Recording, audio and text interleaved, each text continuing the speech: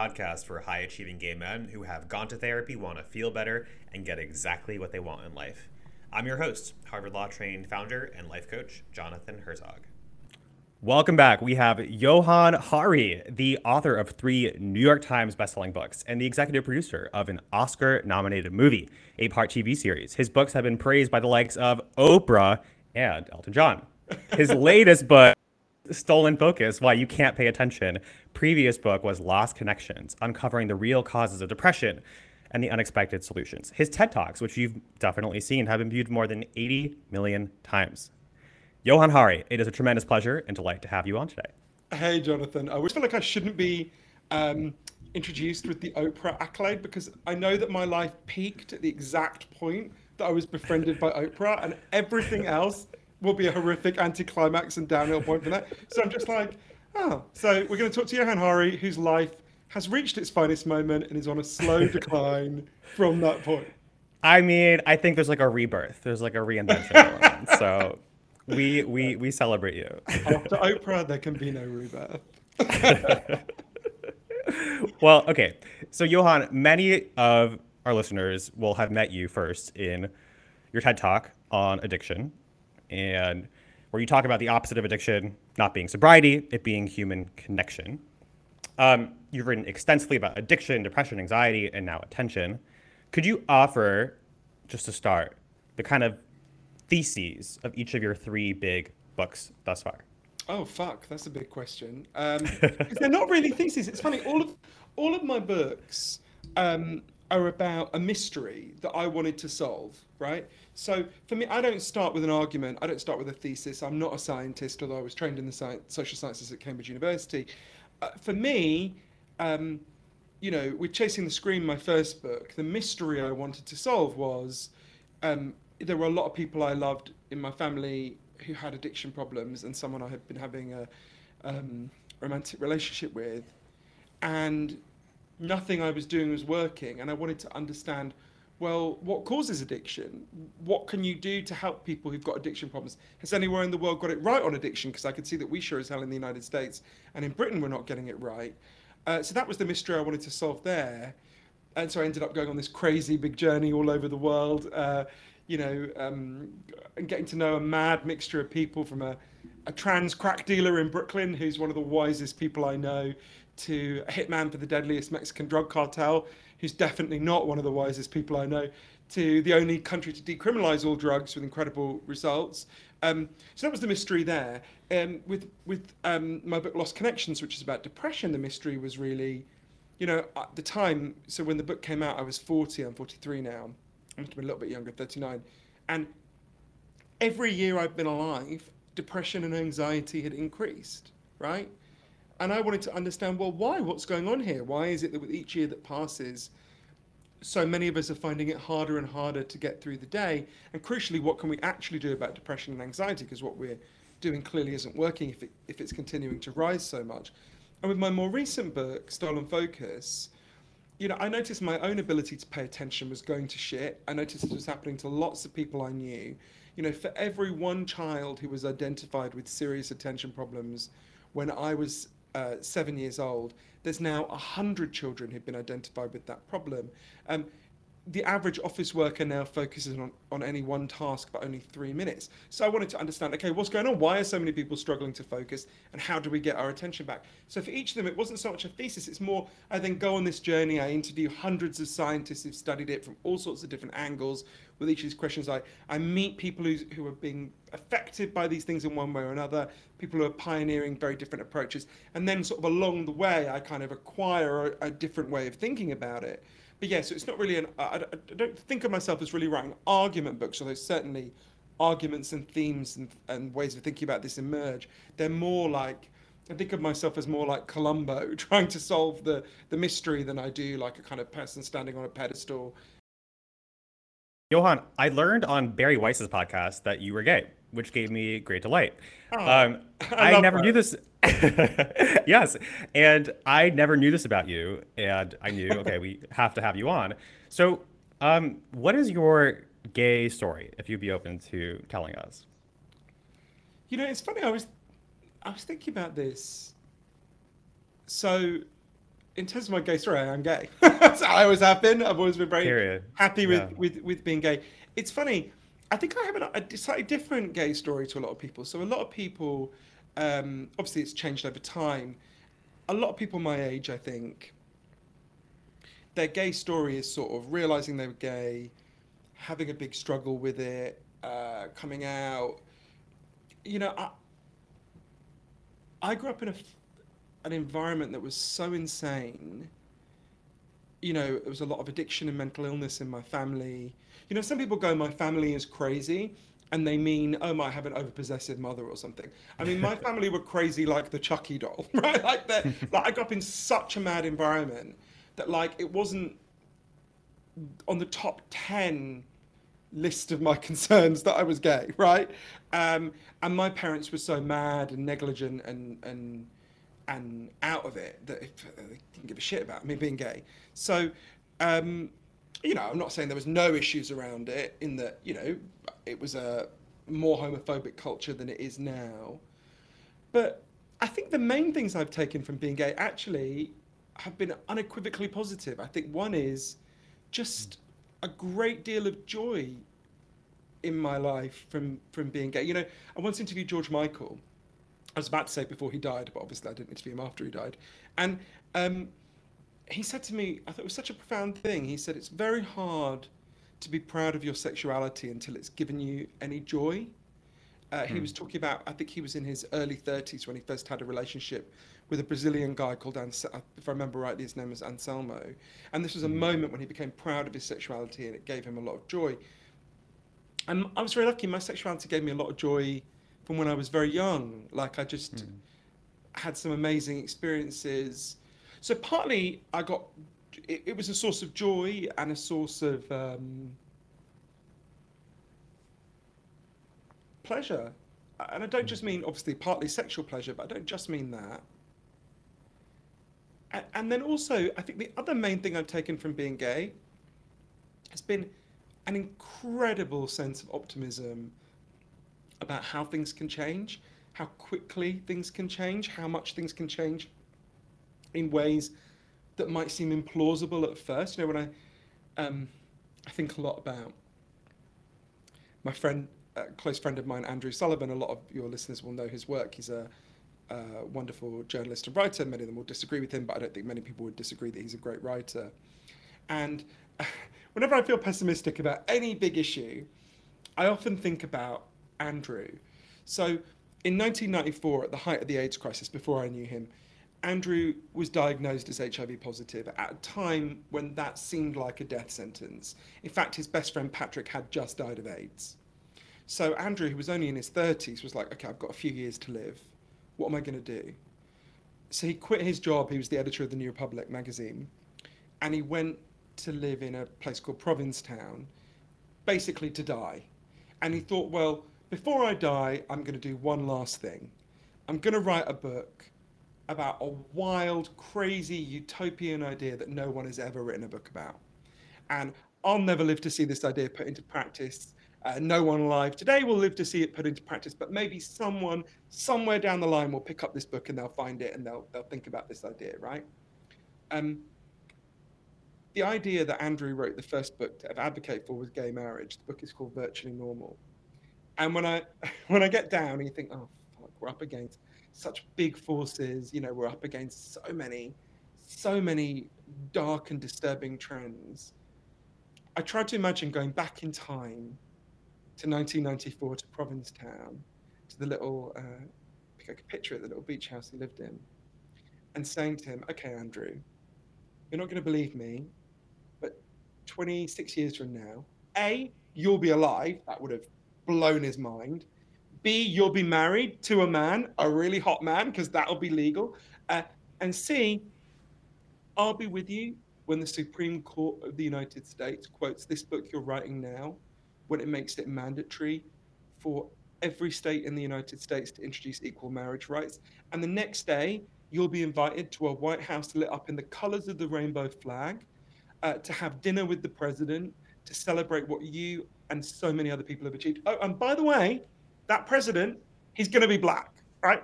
That would have sounded like, it'd be like me going, so Jonathan, 26 years from now, a trans president is going to invite us to smoke crack with her in the Oval Office. Right? It would just sound like ludicrous science fiction, right?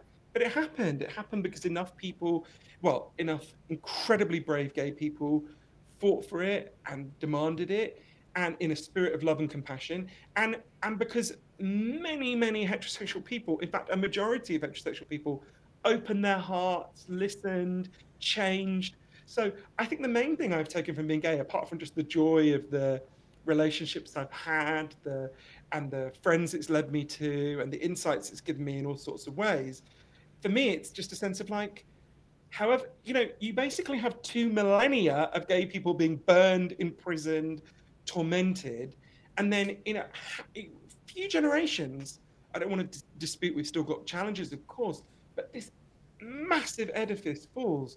So that to me is an incredible model, and it's a model done entirely in a spirit of peace and love, right? We didn't blow anything up, we didn't kill anyone, we didn't hurt anyone. We just appealed to people's sense of decency and love. So yeah, I think those are that's my gay story. That was a very long answer. Sorry. Yeah. How much of your experience of gayness would you say, because I've read some of your writings and heard you think about this, universalist versus kind of particular to being gay? Well, I think every human being has a unique experience. Um, but yeah, I mean, to a degree, there's experiences I share with other gay men of my generation and my age. And there's obviously things that unite me with other gay people of different generations and things that unite me with gay people all over the world. But I always like to think of um, whenever anything, and a lot of being gay is, I've tried to define my relationship to being gay in a very positive way. It's a great thing, right? I like gay culture. I like the gay sense of humor. I like, I like the way gay men are, right? And not all gay men are like that, but we have a shared culture as gay men, and I like that culture. I find it very congenial, but um, not every aspect of it, obviously, but overall, particularly the humor. Um, but I also think, in terms of particularist versus universalist, I think a lot about the 14th century Persian poet Rumi said, the wound is where the light enters you. And for me, I think insofar as being gay causes pain, and of course homophobia causes pain, and of course there's still a fair bit of homophobia in the world. In some parts of the world, it's the dominant culture. Um, insofar as you experience pain, it can be the place where the light enters you. It can be the place where you understand. I don't want to romanticize it. It's awful. We want it to end. But it can be the thing that helps you to understand other people's pain. James Baldwin, I think the greatest gay writer ever, probably the greatest writer ever. I mean, that's a high claim. That probably the greatest writer of the 20th century. He said it better than this. I'm going to get the words slightly wrong, but he said, when I was young, I thought my pain made me unique, and then I read and I realized that the things that caused me pain were the things that connected me to every human being who's ever lived, right? And of course, not everyone experiences the pain of homophobia, but everyone experiences some pain, right? And so the pain that homophobia causes us is a thing that connects us to everyone who's alive, right? In some way, right? And to me, the gay experience is one of the best models um, for showing the power of empathy. I mean, one of the things that most strikes me is how gay people really do understand our lives, right? How straight people really do understand what it is to be gay, right? Like how much my straight friends, how much the straight culture does understand us. I find kind of amazing and really encouraging, actually, because we're living in a culture at the moment where people are being very encouraged to particularize their experiences. I don't know, only Asian Americans can write about the experience of being Asian American. And if you're a white person or a black person who wrote an Asian American character, you're somehow appropriating. And I think one of the greatest gay works of art in the last 20 years has been my friend John Donnelly's play The Past, which was made into a movie with the same title. John is straight, right? How amazing! What a triumph for our movement that we won so much that straight people can understand us so well that John could write such an amazing, acute, brilliantly observed play that's about a gay love affair and yet be heterosexual, right? So to me, that's not a loss. That's not someone taking anything away from us. That's a sign of our triumph. A lot there. I want to tack on to the last piece there and zoom into courage, independence of mind, and reinvention. So, even just the last sentence you offered, where do you get your courage from, right? So to not just go against the mainstream, the establishment institutional narrative, let's say, of big pharma or the pathologizing hypertherapeutic culture around mental illness or diagnoses, right? What or the courage to have independence of mind and thought around, let's say, you just offered cultural appropriation, or a non-gay person writing a gay screenplay. Like courage in the face of naysayers and critics. What gives you or has given you that foundation? Um, you know, mainly it would just be that I would feel ridiculous if I felt sorry for myself. You know, my grandmothers who raised me when they were the age I am now, so I'm 43.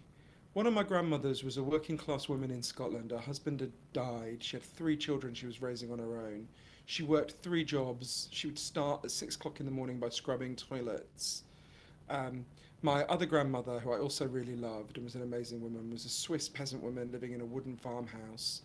When she was the age I am now, she wasn't allowed to vote. She wasn't allowed to have a bank account in her own name. It was legal for her husband to rape her. And I try to imagine saying to my grandmothers, who were such amazing women, you know, I'm scared to say this because someone might criticize me on Twitter. They'd be like, what the fuck are you talking about? You know, like, it doesn't matter. If people criticize you, you know, almost, I wouldn't say almost, everything worth saying attracted criticism, right? Literally everything. I think of anyone in history you admire, they got criticized by lots of people. If you if you if you decide what you're going to say based on that external orientation of how will people respond, um, I just think if people in the past had thought like that, we would have had no progress, right? So I think, do I believe this is right? Of course, you should listen to people. You should listen to feedback. But do I believe this to be true? Yes. Do I believe it to be worth saying? Yes. Okay. Well, then say it. You say it in a way that isn't gratuitously offensive to people. You want to persuade people, but standing up for unpopular causes is how progress happens. It's Right? also not self-evident. It's also not popular. It's also not even arguably mainstream and perversely not incentivized, right? But the great Twitterism doesn't incentivize truth telling. No, it disincentivizes it. Think about the a kind of cliche on Twitter, which is read the room, right? I mean, my advice to everyone would be don't read the room. Right? Actually, that's the worst thing you can do. Imagine saying to Martin Luther King in 1963, "Read the room, Martin. They don't want to hear this. Right? I want to hear you say this, right?" Um, imagine saying to anyone imagine saying to the early feminists, imagine saying to Germaine Greer or Eve Ensler, "Read the room. Men don't want to hear this. In fact, women didn't want to hear it. A lot of women, right? Imagine saying to the gay pioneers, the Mattachine Society, read the room, guys. Straight people don't want to hear this. Okay, I mean, it's terrible advice. It's almost the worst possible advice. What it means is, don't say what you think because majority opinion doesn't agree with you. Well, the great thing about plenty of criticisms of American and British society, and plenty I have myself. But the great thing about our societies is precisely that unpopular minorities get to speak. Right? There's a reason it's the First Amendment. Right? The people get to talk, and they get to assemble, and they get to say unpopular things. And throughout our history, that is unbelievably rare in human history. By the way, it is the single most precious thing about the American experiment. It's unbelievably rare, in fact, almost completely anomalous. You know, if I think about my ancestors, you know, my dad was from Switzerland. People were being burned at the fucking stake in Switzerland for saying mild disagreements about Christianity not that long ago, right? A few hundred years ago.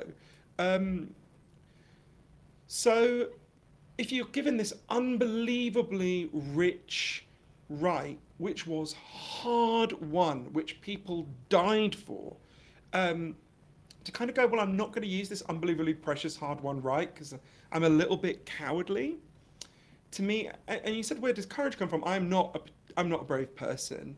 Um, I do know brave people, um, and I think when I want to be more courageous or braver, I think about the examples of people I've known who were brave. You know, there's an amazing. My favourite statue in the world is opposite from the British Parliament, and there was a feminist woman, an amazing woman called Millicent Fawcett, who was fighting for women's rights early in the 20th century and was beaten, and I mean, you cannot imagine the violence that was wished upon these women. I mean, they were degraded in the most horrendous ways. Um, and Millicent Fawcett had this banner that she would hold up, and the banner says, "Courage calls to courage everywhere." When you see one person be brave, it makes far more people braver, right? And now there's this statue of her holding that banner. It says, "Courage calls to courage everywhere." I love the fact, by the way, it's right next to Winston Churchill's statue, and he's one of the people who had her fucking beaten and horsewhipped, and it would fuck him off nowhere, although he did many good things in his life as well, Winston Churchill, it would fuck him off no end to know that he is stuck for eternity next to this woman who prevailed, right? And of course, it's good that Winston Churchill prevailed in some other circumstances, not least against the Nazis, and that's partly the complexity of humanity. But yeah, so, you know, and I've known some really brave, I've been incredibly lucky to know some really brave people. And I'll give you an example of one, if that's okay, Jonathan. So, one of the most admirable people I've ever known. Um, so in the year 2000, in a part of Vancouver known as the Downtown East Side, there was a homeless guy named Bud Osborne who was living on the streets. And the Downtown East Side was a very notorious part of Vancouver. I've spent a lot of time there. It had a lot of chaotic street addiction, people shooting in the neck in the street, kind of really quite extreme scenes. And Bud was living in the middle of this, and his friends were dying all around him, um, of overdoses, and it was just awful. And one day, Bud was walking down at the junction of Main and Hastings, for people who know Vancouver, and he bumped into someone who told him that his friend, his dear old friend Margaret, had just died. And Bud was really knocked back, but he thought, well, I can't just watch my friends die all around me. But he also thought, what can I do? As he would have put it, this is his words, not mine. I'm a homeless junkie. What can I do? Right? And then one day, Bud had an idea. At that time, there was a really intense police crackdown on people with addiction problems on the downtown east side. So people would go and hide in order to shoot up. They would go behind dumpsters or in little crevices. But that meant, obviously, if you're shooting up and you're hiding and you start to overdose, no one sees, and they just find your body a few hours later. So Bud had this idea. He gathered together a group of the homeless people with addiction problems, and he said, got a plan. When we're not using, which is most of the time even for quite hardcore street addicts, why don't we just go and patrol the alleyways where we all know we shoot up, patrol the little crevices, the little dumpsters, and if we see someone overdosing, call an ambulance. It's just us, we won't get any officials involved, we'll just do this. And, you know, a lot of people had come to the downtown east side with plans to save everyone, and it never worked out. But people really liked Bud, he was one of them. So they're like, okay, we'll try it. So it began. The homeless people started doing these patrols where they would look out for each other and they would call ambulances if there was a problem. And over the next 3 months, the death toll on the downtown east side massively fell. And obviously that was a great thing because it meant people who would have died were living, but it also meant that people who lived there, the homeless people who lived there, started to say, maybe we're not the pieces of shit everyone says we are. Maybe we can do something. So Bud went to the library on the downtown east side, there's a very good library there, and he started to read about drug policy. He's like, okay, what else could we do? And he learned that in Frankfurt, in Germany, they had opened what we would now call an overdose prevention site, or a supervised injection room, it used to be called, which is where if you've got an addiction problem, you go and you can use your drugs while being monitored by a nurse who gives you clean needles, and obviously will check that you're okay, offer you help, and if you start to overdose, will help you. And that this had almost ended deaths from overdose in Frankfurt. So Bud was like, great, we'll persuade our politicians to do that. There had been nothing like this in North America in 70 years, right? Since the 70 years when the drug war began. Bud was like, okay, we'll get together, we'll persuade our mayor. The mayor of Vancouver at the time was a right-wing politician called Philip Owen, who ran for office saying all the local drug addicts should be taken to the big military base at Chilliwack and never let out. He ran a campaign of aggressive crackdowns on homeless people and on addicted people. He was a very unlikely person to be persuaded, right? He was a kind of, how would you describe Philip? He was like he wasn't like Trump, but he was like a kind of entitled rich guy from a very rich family, never known anyone with an addiction problem. But Bud and the other addicts were like, okay, we'll persuade him. So they developed this tactic. They built a coffin and they wrote on the coffin, who will die next, Philip Owen, before you open a safe injection site? And they started to follow him everywhere he went in public with this coffin. Every time Philip Owen spoke in public and took questions, one of them would stand up and say, who will die next, Philip Owen, before you open a safe injection site? One time, Dean Wilson, who was one of the campaigners, stood up and said, do you remember Julia, who asked you last time, who will die next, Philip Owen, before you open a safe injection site? Well, it turned out to be her because you haven't done it yet. And this went on for years. They did increasing levels of public awareness. They put this place called Oppenheimer Park in Vancouver, and they placed a cross in Oppenheimer Park for every person who had died of an overdose. There were more than 1,000 crosses. And one day, eternally to his credit, Philip Owen said, who the fuck are these people? What is this?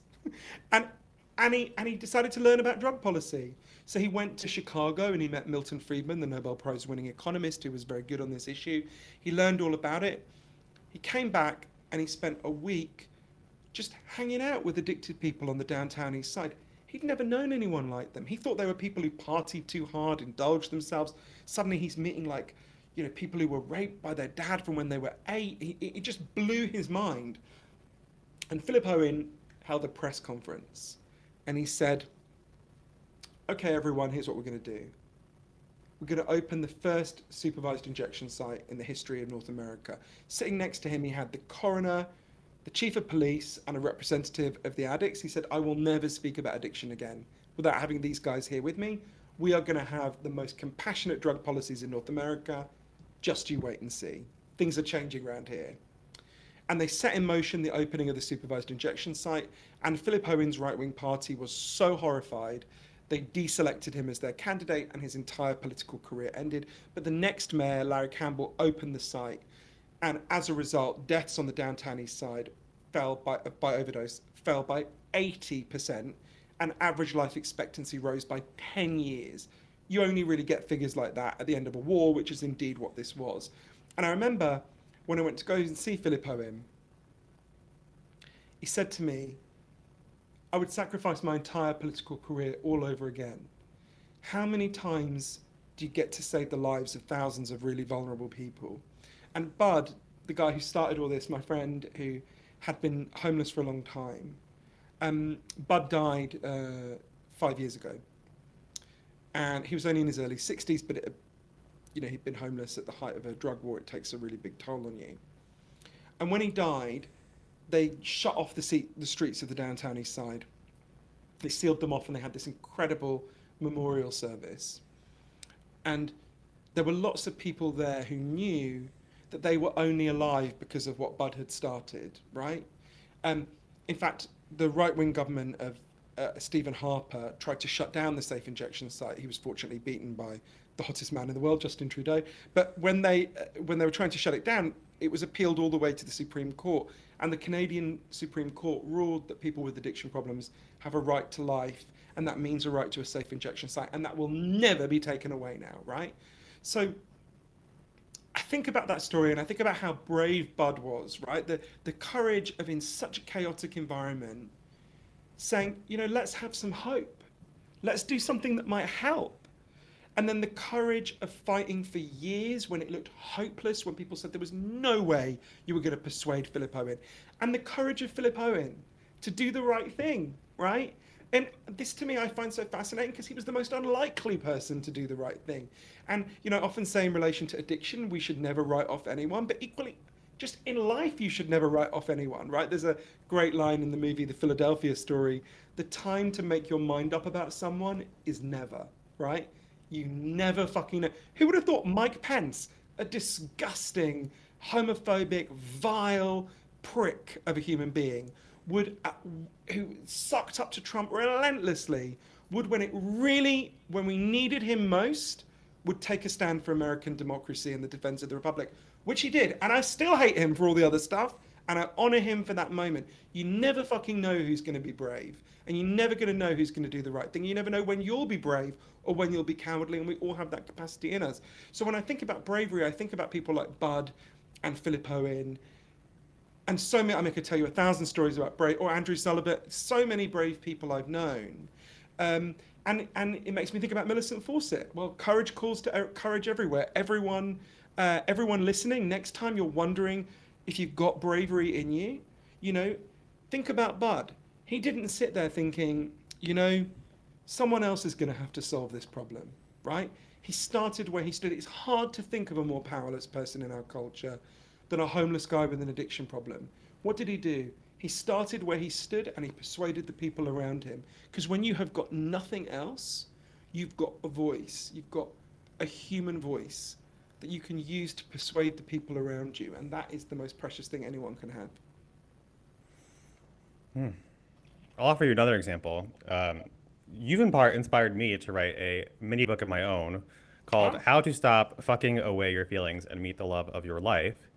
And in the spirit of courage being contagious, I want to loop in a couple of things here. One is your new book, your new work on attention and the role of the device in the phone.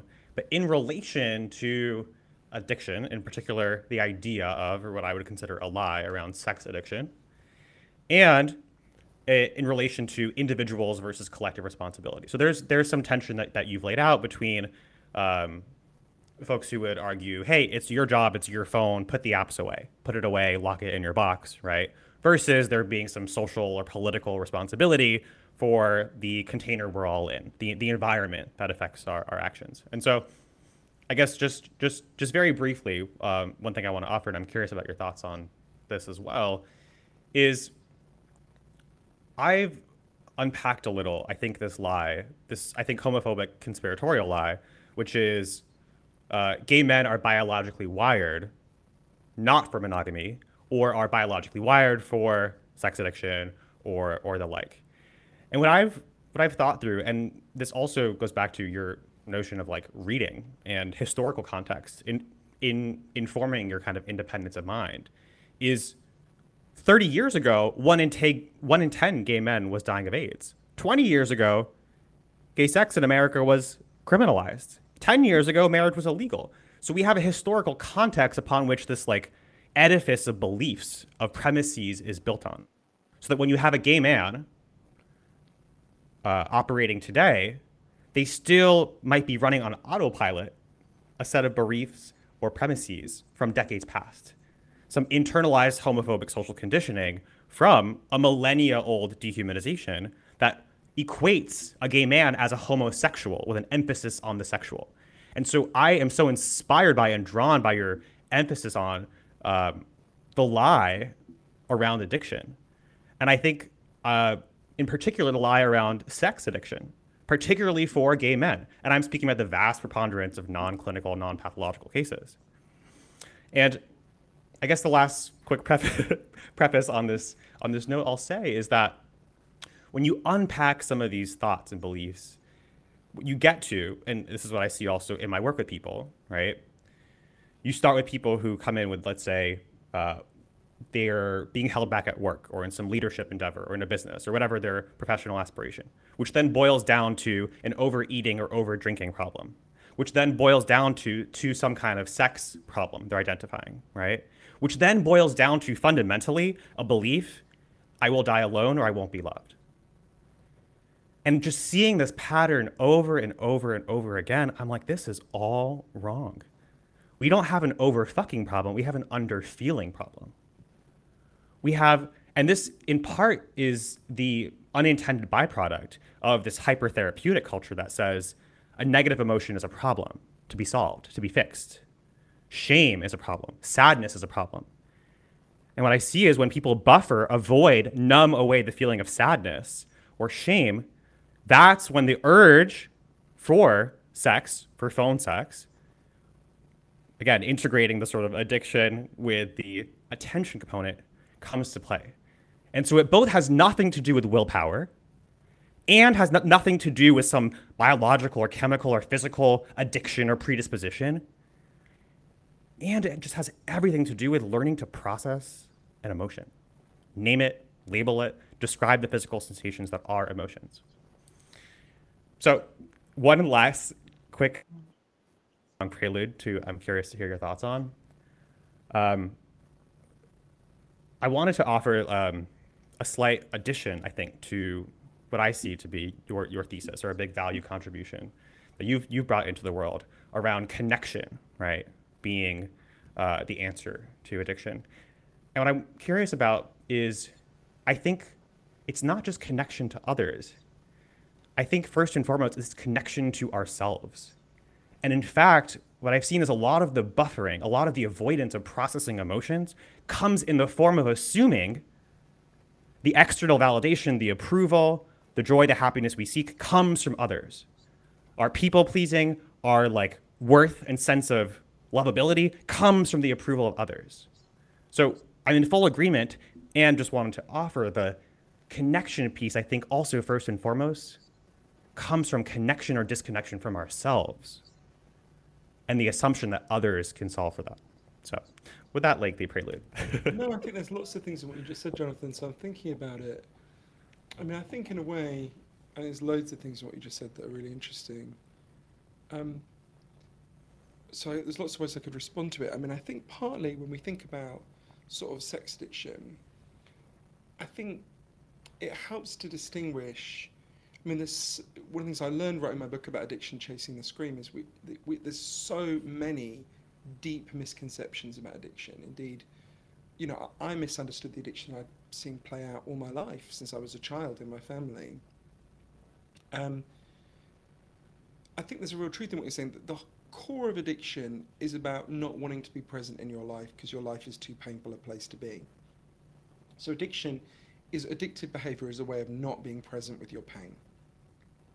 Um, and addiction can be, and that's true of, you know, that could be crack, that could be pornography, that could be gambling, whatever it might be. Um, so I think that I think it's important to distinguish between. Um, Think about it in relation to drugs, right? Go into any bar tonight, and 90% of the people there will be drinking alcohol because it's fun, they have a good time, they enjoy it, it helps them relax, flirt with someone, whatever they want to do. And, you know, there'll be 10% who, for complicated reasons, largely due to internal pain and unmet psychological needs, will have an alcohol addiction problem. And that actually, that ratio, it's a little bit higher for some other drugs, but actually, with all drugs, the majority of the use of that drug is not addictive. I was kind of surprised by this, but the scientific evidence for it is very clear. People like Professor Carl Hart at Columbia University, so clearly wasn't the experience of my family. That took me a while to absorb that, but that is true. So I would say, in terms of what you're talking about, which is you know, hypersexualization, right, or you know, people who just fuck a lot of people. I would say most of that will be, you know, people just enjoying themselves, and it's a healthy thing, and you know, uh, and then there'll be a subset who are engaging in that behaviour compulsively in order to avoid being present with their own lives, in order to avoid avoid intimacy, you know, all sorts of things that they could be doing to engage. And I'm pretty sure everyone listening will know lots of people who have sex all the time and really enjoy it, and they'll also know a fair few people who use sex in that unhealthy or numbing way. So I think sex addiction is, from my point of view, can be a real thing. certainly can be a real thing, and that any behavior that leads to a lack of presence can be the object of an addiction. The key thing is to understand the underlying addiction. That the addictive behavior is a symptom, right? What's the underlying problem? Um, so I would, but I think if what you're saying is that there's a kind of narrative that gay men are inherently primed to sex addiction, that's just wrong, right? I think it probably is true that I don't know, and this is a one of those views that's sort of just a hunch where I don't know how you could prove this, but I suspect it's probably true that um, men want to fuck a lot, and not all men, but a lot of men, and that probably, I mean, is it purely a coincidence that gay men seem to be significantly less monogamous than lesbians? And I don't know. In a way, I don't really care. There are definitely aspects of gay culture in terms of that thing you're saying about connection. Um, so, uh, I said in my TED talk this thing that's kind of gone quite viral, which is the opposite of addiction is connection, right? And it's interesting because a lot of people, I know you're not doing this, but a lot of people interpreted that quite narrowly as me saying, oh, that means connection to other people. But then people would entirely understandably say, well, but I had an addiction when I had loads of friends, right? I had loads of, I had people I could draw on. And I always meant connection in a much wider way, which is why my book Lost Connections is about this. So everyone listening knows they have natural physical needs. Obviously, you need food, you need water, you need shelter, you need clean air. If I took those things away from you, you'd be in real trouble real fast. But there's equally strong evidence that all human beings have natural psychological needs. You need to feel you belong. You need to feel your life has meaning and purpose. You need to feel that people see you and value you. You need to feel you've got a future that makes sense. And our culture is good at lots of things. I'm glad to be alive today, particularly as a gay man. But we've been getting less and less good at meeting these deep underlying psychological needs for people. Um, and that leads to many problems. It leads to depression, it leads to addiction. These are not the only factors that produce that. Of course, it's more complicated than that. But I think it's the primary driver. It's why we have staggering, what we literally have the highest level of overdose deaths in the history of the American Republic in the last year. Um, so I think when you see it from this prism of unmet psychological needs, you begin to understand a lot of why there is a disproportionate amount of this compulsive behaviour among gay men, right? Um, a lot of gay people have distorted senses of self due to homophobia. They have trauma, all sorts of issues. I also think gay people are, and there's been no research on this particular aspect of whether gay people are disproportionately prone to this, but I suspect it's the case. One of the aspects that I write about in Lost Connections, I write about there's scientific evidence for 9 causes of depression and anxiety, only 2 of which are biological. There are real biological contributions, but they're going much wider than our biology.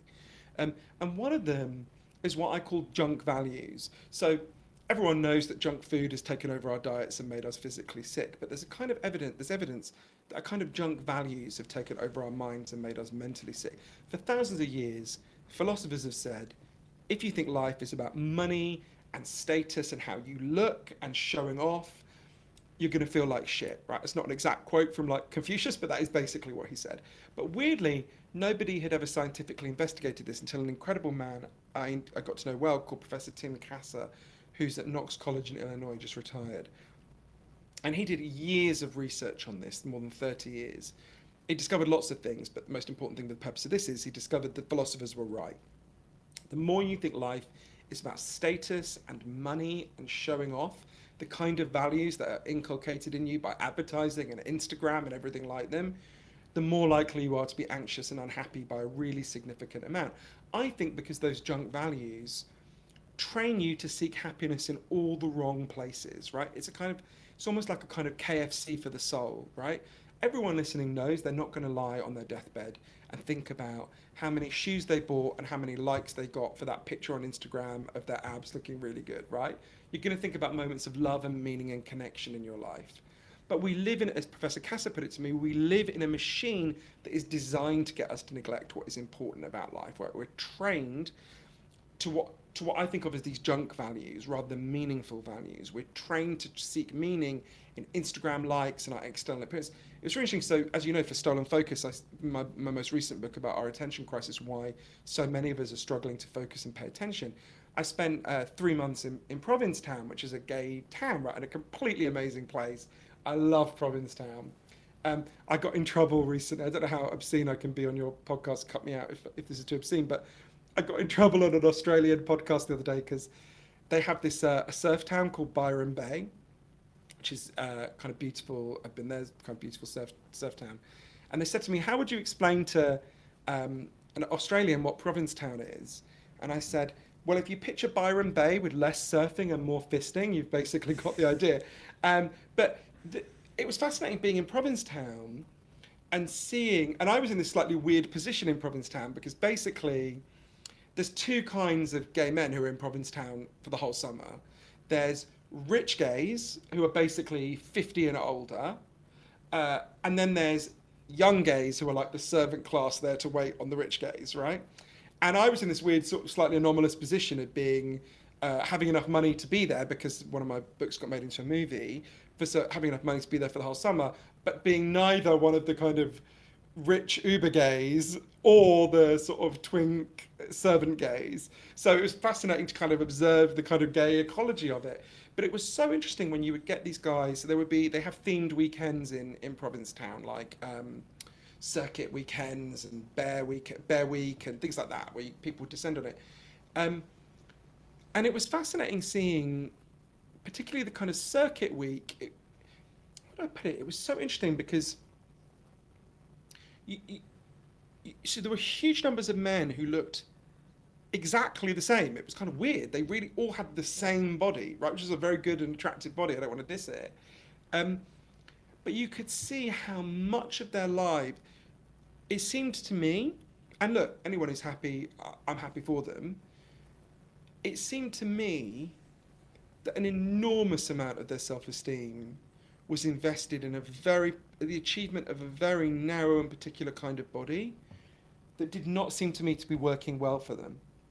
And that, not that the body wasn't working well, but that the achievement of that body type didn't seem to be meeting their underlying psychological needs.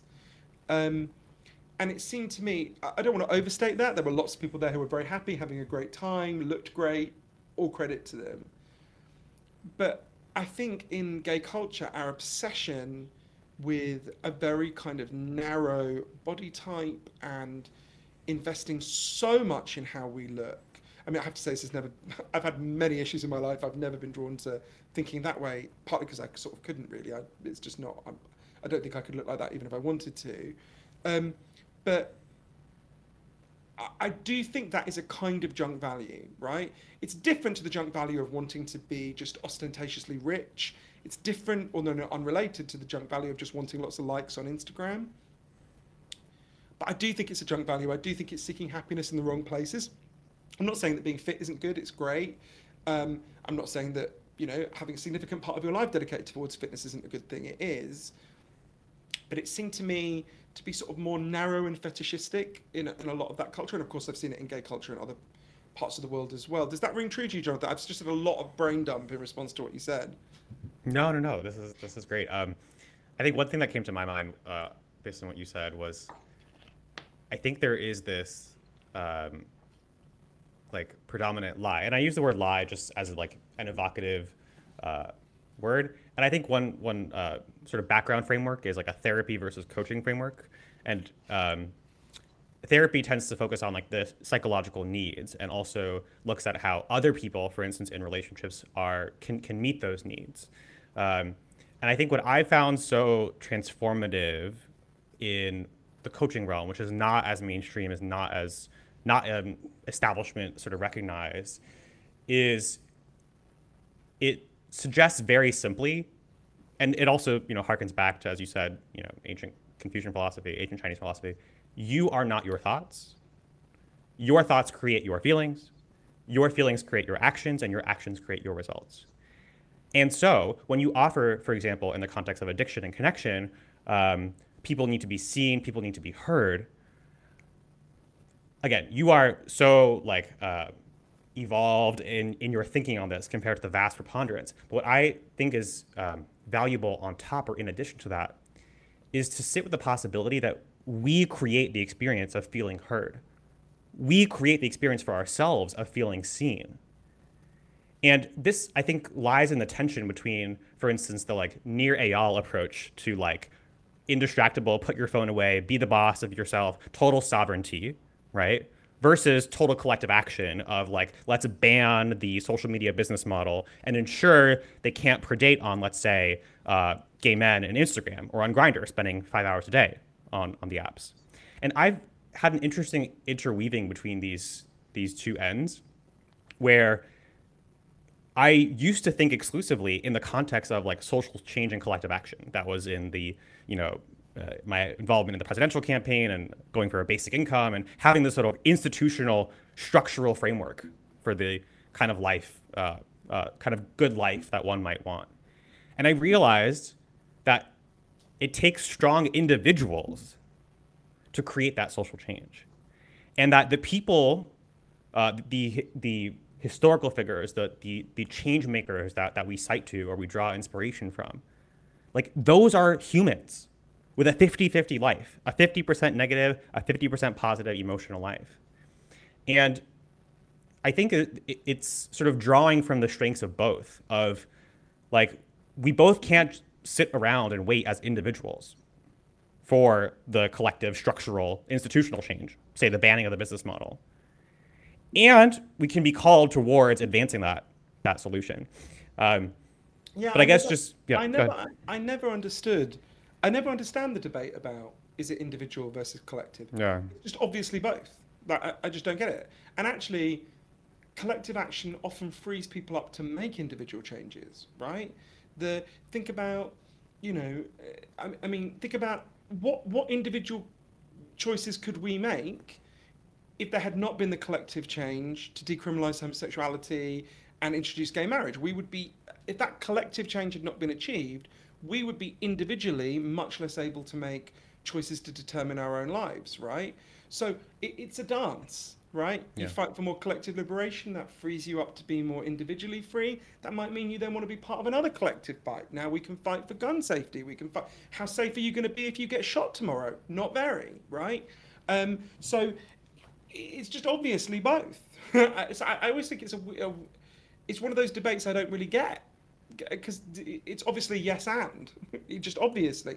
In terms of what you said before though about our thoughts create the sense that we're seen. Mm.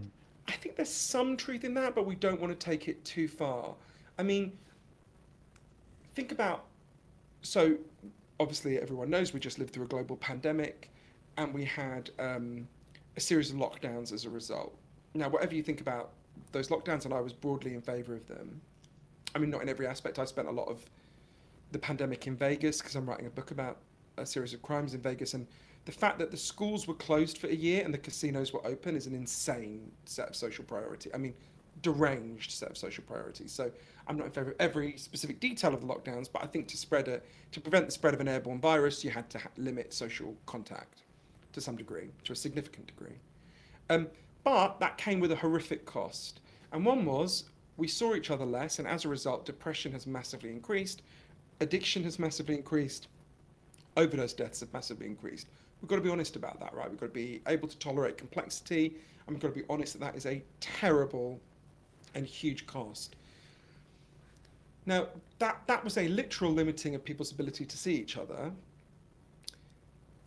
I think there's a degree to which changing your psychology can limit the harm of that, but it's only a degree, right? There are certain things. I think there's in American culture, we've always had this very deep, how would you put it? A strain of what I would think of as almost magical individualism, which is the belief that the individual's thought patterns can overcome anything. So an extreme example would be, what's the name of that woman? The woman who founded the Christian Science sect, who said, if you're sick, just pray and the sickness will go away, right? Which has led to many, many deaths, as you can imagine, because it doesn't work. And I think there's a degree to which there's a kind of hyper individualism that American society can promote that just says, well, just think the pain. I mean, you're against fucking the pain away, quite rightly.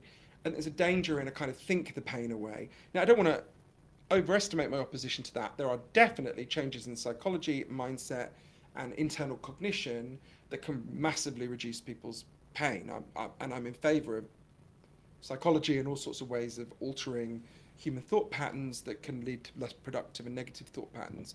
But I think we don't want to, I don't think this is what you're doing either, but I think we don't want to imply, there's a kind of, it's why I've never really liked Stoicism although there's some useful insights from Stoicism.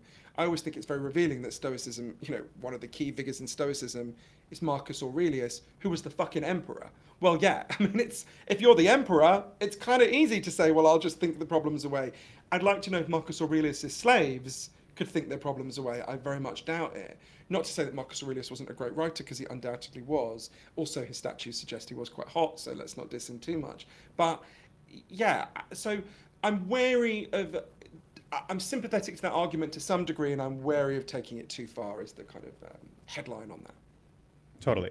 And I'm mindful of our time here, but just a quick kind of follow up Yeah, sure, of riff on course. that is I think part of why I find this so transformative and powerful is like if you have this sort of helical view of social history, which is, I guess, a modification of the pendulum swinging left to right, or where things don't just move backwards and forwards, but we're constantly ascending and maybe revisiting certain familiar parts of our history.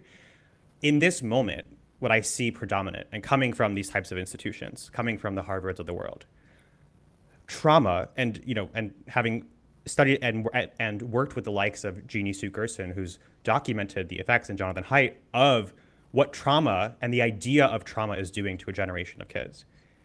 It is devastating, the unintended byproduct of telling young people today that um, you're being traumatized, microaggressions are trauma, Sure. you are anxious, you are depressed.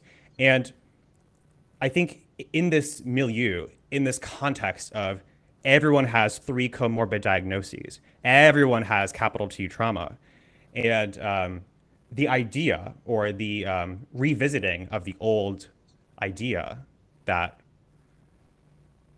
your circumstances, this is a rock, this is a tree, are distinct from your thoughts, I'm alone, or your thoughts, I'm not going to find love, or your thoughts, I'm going to, he's judging me. So I would locate that insight in a wider, if you kind of pull back. So almost everyone, in theory, not in practice, but almost everyone in theory, who is serious about what we call mental health, I would rather call it emotional health, but what we call mental health, um, agrees with something. The kind of fancy term for it is the biopsychosocial model. So what they believe is, think of any mental health condition from mild depression to schizophrenia. We agree that there are three kinds of cause, and to some degree, some differing degree, they will play out in every individual who presents with one of these problems. So they are biological causes, like your genes, real changes in your brain that happen. There's psychological causes, like trauma or the kind of mindset issues that you're talking about. And then there are social causes like loneliness, financial insecurity. And they all play out to some degree. Now, clearly, bipolar depression, there's a higher biological contribution than with, you know, what we would think of as more mild, normal depression. Schizophrenia, again, it varies. Psychosis, it obviously varies according to the condition and crucially varies according to the individual. But they're all there to some degree. So I think what you're speaking to, so if that's the biopsychosocial model, I mean, it's funny, a guy called Professor Lawrence Kiermaier at McGill University in Montreal said to me once, in theory, we have a biopsychosocial model. In practice, we have a bio model. Because I'm betting anyone listening who's gone to their doctor with any mental health problem got told a story about biology and given a load of drugs. Now, sometimes those drugs can help and are really valuable. Sometimes they can be very harmful. We have to, again, consider it case by case, drug by drug. But um, what you're speaking to is the psychological component, which is very real. And what you're suggesting, some things you're suggesting will be helpful with that psychological component. I don't think the psychological component on its own can compensate for the social and the biological, right? That they interact with each other. So, look, think about something as basic as um, since 1980, there has been an enormous transfer of wealth to the rich and a collapse to the middle class, to the point where entering the pandemic, before the stimulus checks, the average American had $600 or less in savings, right? A majority of Americans had $600 or less in savings. So that's one car accident, one problem with your teeth, uh, you know, and you're screwed, right? Now, it's no rocket science to explain, although there is a lot of scientific evidence to prove it, that that causes an enormous amount of anxiety, right? Now, that's a real no shit Sherlock, phone your grandma and ask her, do you think being really financially insecure makes you more anxious? Why are you fucking wasting my time asking such an obvious question? But what happened is this enormous increase in anxiety happened as a result, in part, of just massive financial insecurity and the collapse of the middle class. And yet people went to their doctor and they were told, oh, well, you've just got a chemical imbalance in your brain. Now, some of those people will have real biological contributions to their depression, to be sure. But when there's a massive social imbalance, to relabel that as a chemical imbalance is problematic in my view, right? And takes us away from actually solving the problem, which is you can have a society with a middle class, as we remember, because we used to have one, right? And many countries in the world still have them. So I don't think you can say, at its worst, and this is definitely not what you're doing, but if you think about, it's funny, the two people I most associated with it are such evil people that it loads the card to mention them, but Bill Cosby and Bill O'Reilly, set aside the fact that they're both disgusting sexual predators for a second. So their argument about poverty uh, was for a long time, well, in Bill Cosby's case, look, I overcame it, right? Pull your pants up, get to work. Don't tell me there's these social problems, right? Now, most people know when applied to poverty, that's grossly that individualistic model is hugely oversimplified, right? It's not that poor people don't advance because they're lazier or more morally flawed than anyone else, obviously. So I think we want to be careful about that kind of hyper individualism that can end up being kind of victim blaming. Now, that's not to say we throw the baby out with the bathwater and don't talk about psychology and don't talk about what people can do to change their thought patterns. Absolutely, we should talk about them. That's really valuable. I just don't think we should. It's not the solution. It's one complex thing in a big menu that needs to be part of the solution, is how I would slightly pompously put it. I'm sorry for mentioning Bill Cosby. I feel slightly nauseous now. Well, Johann, um, this is quoting you from somewhere. You said, I think this was in relation to gayness. And we can see, because we've lived through it once, that a better world is possible wherever we decide to choose it. So, maybe in some circumstances, our thoughts do create our results. Oh, 100%. Look, you have to change your thoughts in order to lead to action. Of course, there's no action without thought, right? So, of course, but there's two steps in that. Let's change our thoughts so we can act, right? Yeah. Changing the thought on its own, I mean, could be valuable, right? But um, and if you think about the biopsychosocial model, I remember having an argument with Joe Rogan about this on his podcast. I really like Joe, having kind of a thoughtful argument about this with him. I think different people just are temperamental. Different people have different temperaments when it comes to this, right?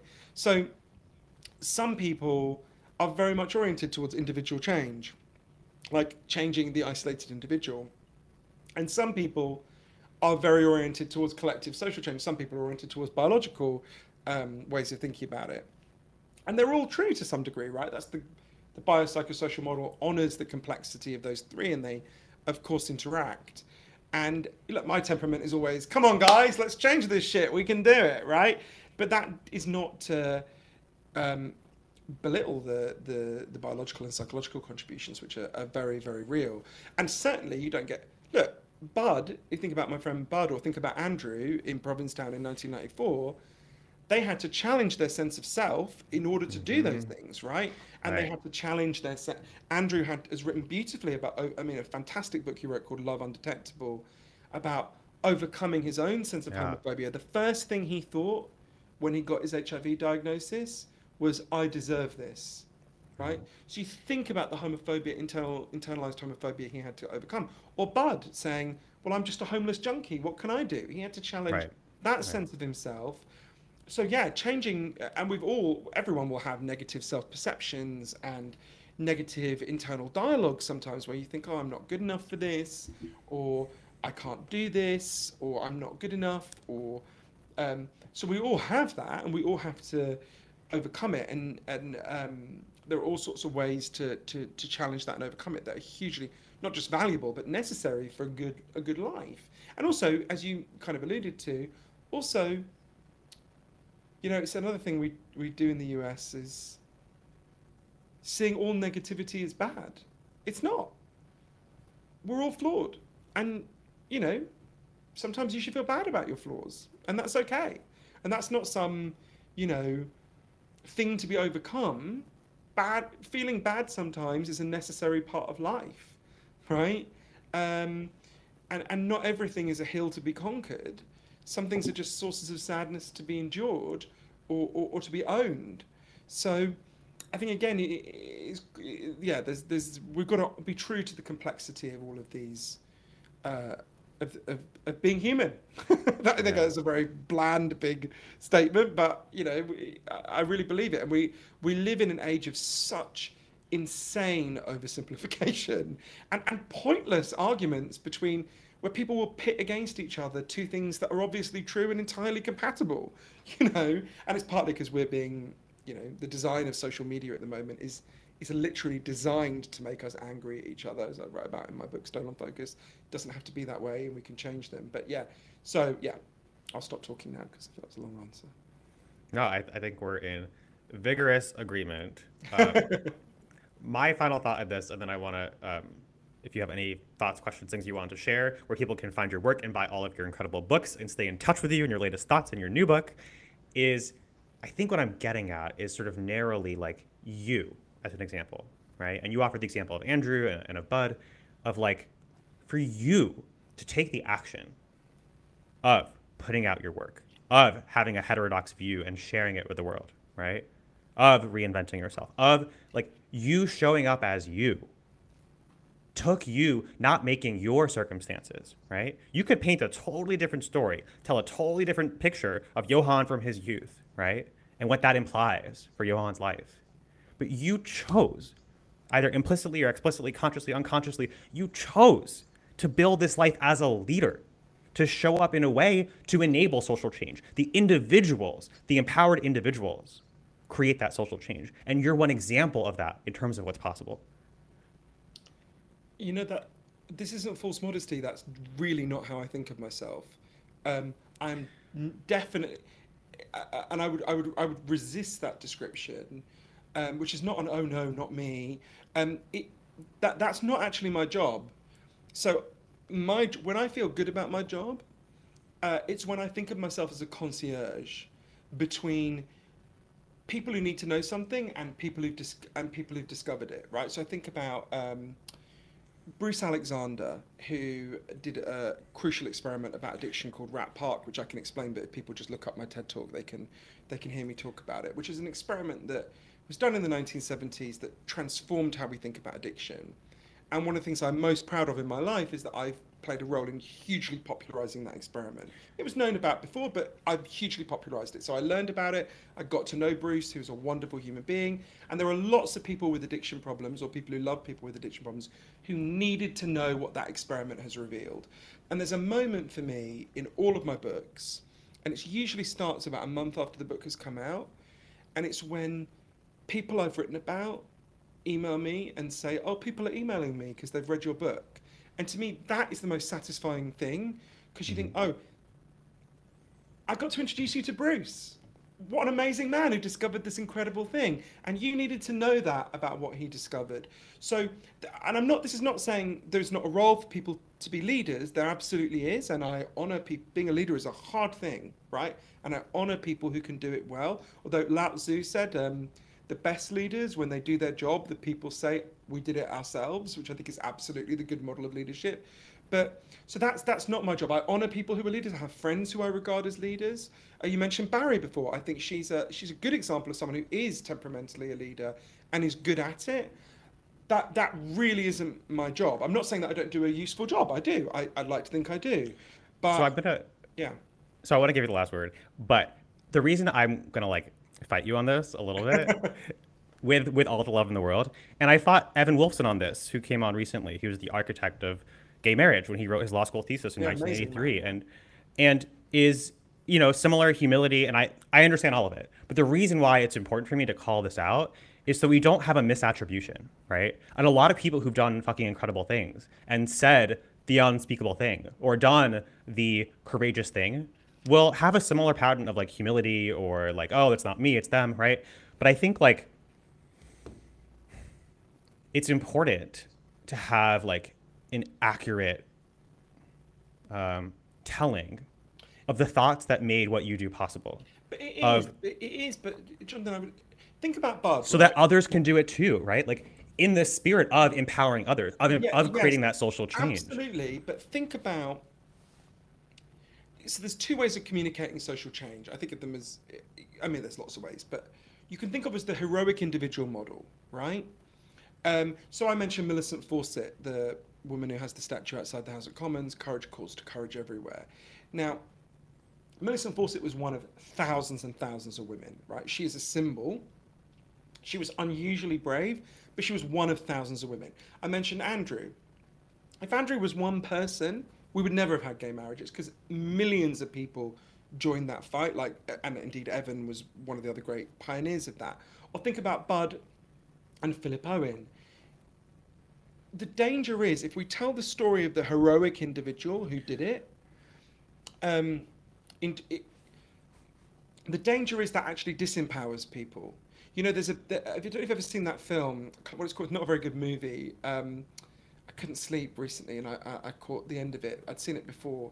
It's a film about the assassination of President Kennedy, who, by the way, was a terrible person. But let's set that aside. And there's a scene at the. Although he did some good things and some absolutely terrible things, but there's a scene. After he's been shot and after his brother Bobby Kennedy's been shot much later in 1968, where someone says, "Oh, Bobby's dead, Jack's dead, Dr. King is dead. There's no one left," and you want to go, you want to scream at the screen. Yes, there is. There's fucking all of you. Everyone else is left, right? So the danger is if you build these heroic narratives, it creates a sense of political passivity. Actually, it's like, well, where is the Messiah who will come to save us? And you know that famous line Maya Angelou said, "We've got to be the people we're waiting for." Right. The danger with telling heroic narratives about individuals, and there are heroic individuals. Clearly, there are heroic individuals in the world, and you know, but the heroic individual is always, in my view, almost always, an individual who catalyzes wider groups of people to I think the act and join the heroic fight. individual is in each of us. And that's the sort of like historical, like right left conflation and the confusion, right? Is like, is it's not there's the Messiah. It's not there's the Savior outside of us. It's there's the Savior within. It's there's the Messiah within. It's there's the capacity for heroism in each of us, in the Yes, millions of us. yes, but I guess it's about saying to people, know where your power lies, which is your power lies in connecting with large numbers of other people. The truth is, you as an isolated individual have very little That's power. leadership. I think that's, yeah. I mean, I think we're But saying the same thing in different ways, maybe. I guess it's partly about, to me, leadership is about. Gandhi said the challenge is to the first act of leadership is to make the injustice visible, right? Um, and that's partly what they did in Vancouver. You know, putting all those crosses in Oppenheimer Park. 1,000 overdose deaths sounds very abstract, but 1,000 crosses in the main park in Vancouver. Go fuck. That's a lot of people who died, right? So, I think there's lots of things about this, but I guess what I would say is that people who are frightened about the state of the United States at the moment, I am really, really worried. Um, I, I think it is not inconceivable that we're going to have some kind of civil war. This is a really dangerous moment. Um, people who are frightened of that, I would just say, you're not going to be saved by leaders. You're going to be saved by all of us, right? Right. And It's all of us have to do the right thing. Yes. And so I think this is again, I think we're in vigorous agreement. But I think like there's like the reaction to the sort of like far right authoritarian, like the embodiment in the Sure. monarch or in the strongman. And then there's the sort of left reaction of like in the form of the collective and like the de-individuation. And what I'm suggesting is the possibility of like there's no teleology, there's no inevitability, there's no inevitable arc to history to any of it, Yeah. right? And that like that heroism, that so leadership to me is the courage to do or say what others won't. And that includes, yes, inspiring others to action, calling others. Being part of leadership is knowing who and when to follow. And I think like drawing a more capacious, wide net for what constitutes leadership, in my view, like empowers people to see how there is no inevitable march to civil war or to Trump 24 or to any of it. And one concrete example is like I was in the room. Like there were 5 humans who built like the Yang presidential campaign in the early days, like 5 years ago. And I've been in the room where it happens for like how the halls of power in the United States, which in the world order, right, from the classrooms of Harvard Law School to like the fields of Iowa to the debate stage, and like they're just humans. It's everything and it's nothing. It's 50-50. And like they're no different from you and me. It's just the humans who have the belief I can do something about this. I'm the one to lead. So Yeah, I think that's definitely true. And I think, I mean, the changes that I admire most, like the gay rights struggle, the struggle for equality for gay people, the struggle for liberation for women, also the movement for to end the drug war that's happening all over the world. That I know so many of the people who've been part of, and that obviously, and the movement to take on the forces that are damaging our attention, really corroding our ability to focus and pay attention. Yeah, I mean, I think we agree. I think we agree. I'm just You know, saying it's you're a funny you said that leader, about whether Civil you War. want to acknowledge it or I, not. I had this funny experience. I had a horrific and chilling experience about 4 or 5 months ago. That really, it's funny. It's funny how often it's small moments that really chill you.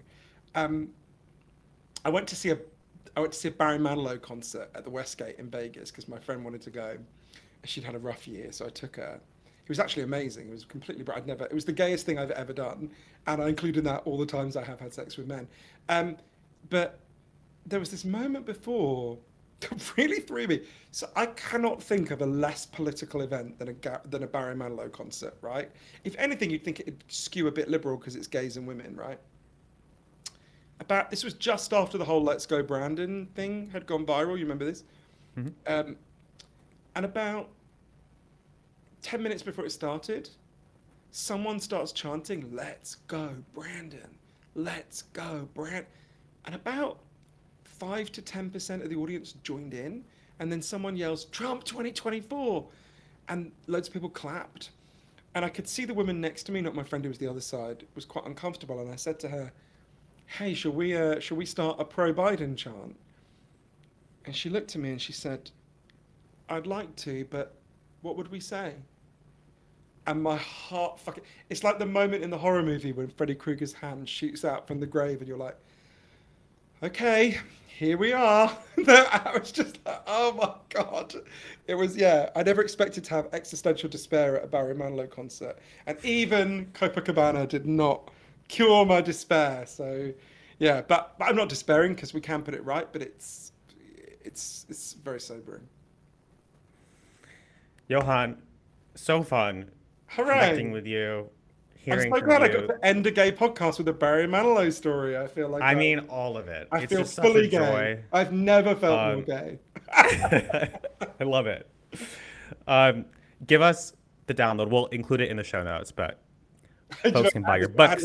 I had a funny Yeah, experience with yeah, on a podcast maybe 2 years ago now, where I was interviewed by a 50-year-old guy. It's relevant what age he was, yeah, and at the end he said, "So where can we find out about your work?" And I yeah. said, It's a "So must.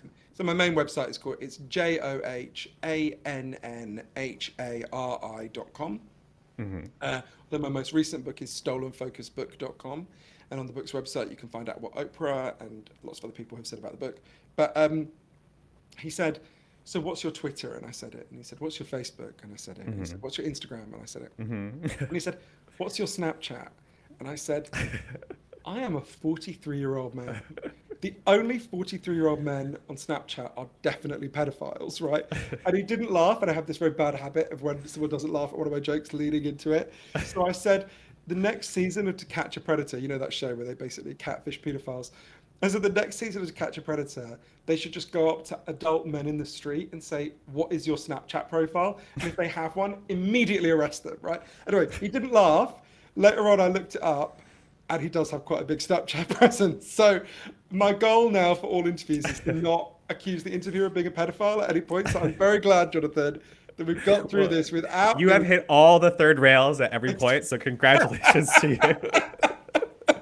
So you can, johannhari.com, you can, if you go to stolenfocusbook.com, you can listen for free to the audio of loads of the people I interviewed. You can see where to get the audiobook, the ebook, or the physical book. They give me a fucking script 10 minutes to say. I can never say it. It makes me sound like an absolute twat. But yes, you can find out what Oprah, Elton John, Hillary Clinton, and many other people have said about my work. Yes, hooray. Johann, congratulations and thank you. Oh, thank you. For your leadership, for your courage. I know, sit with it. I know. And for just like being you.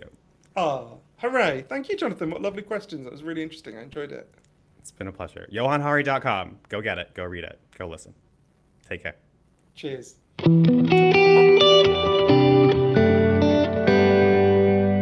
if you enjoyed listening to this podcast, you have to check out The Gay Man's Life Coach at jonathanherzogcoach.com.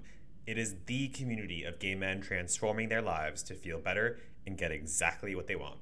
Join us at jonathanherzogcoach.com and book a one-on-one consult today. And if you have 1 minute, it would be so awesome if you could leave a review on this podcast so we can help spread the word and help more gay men. See you soon.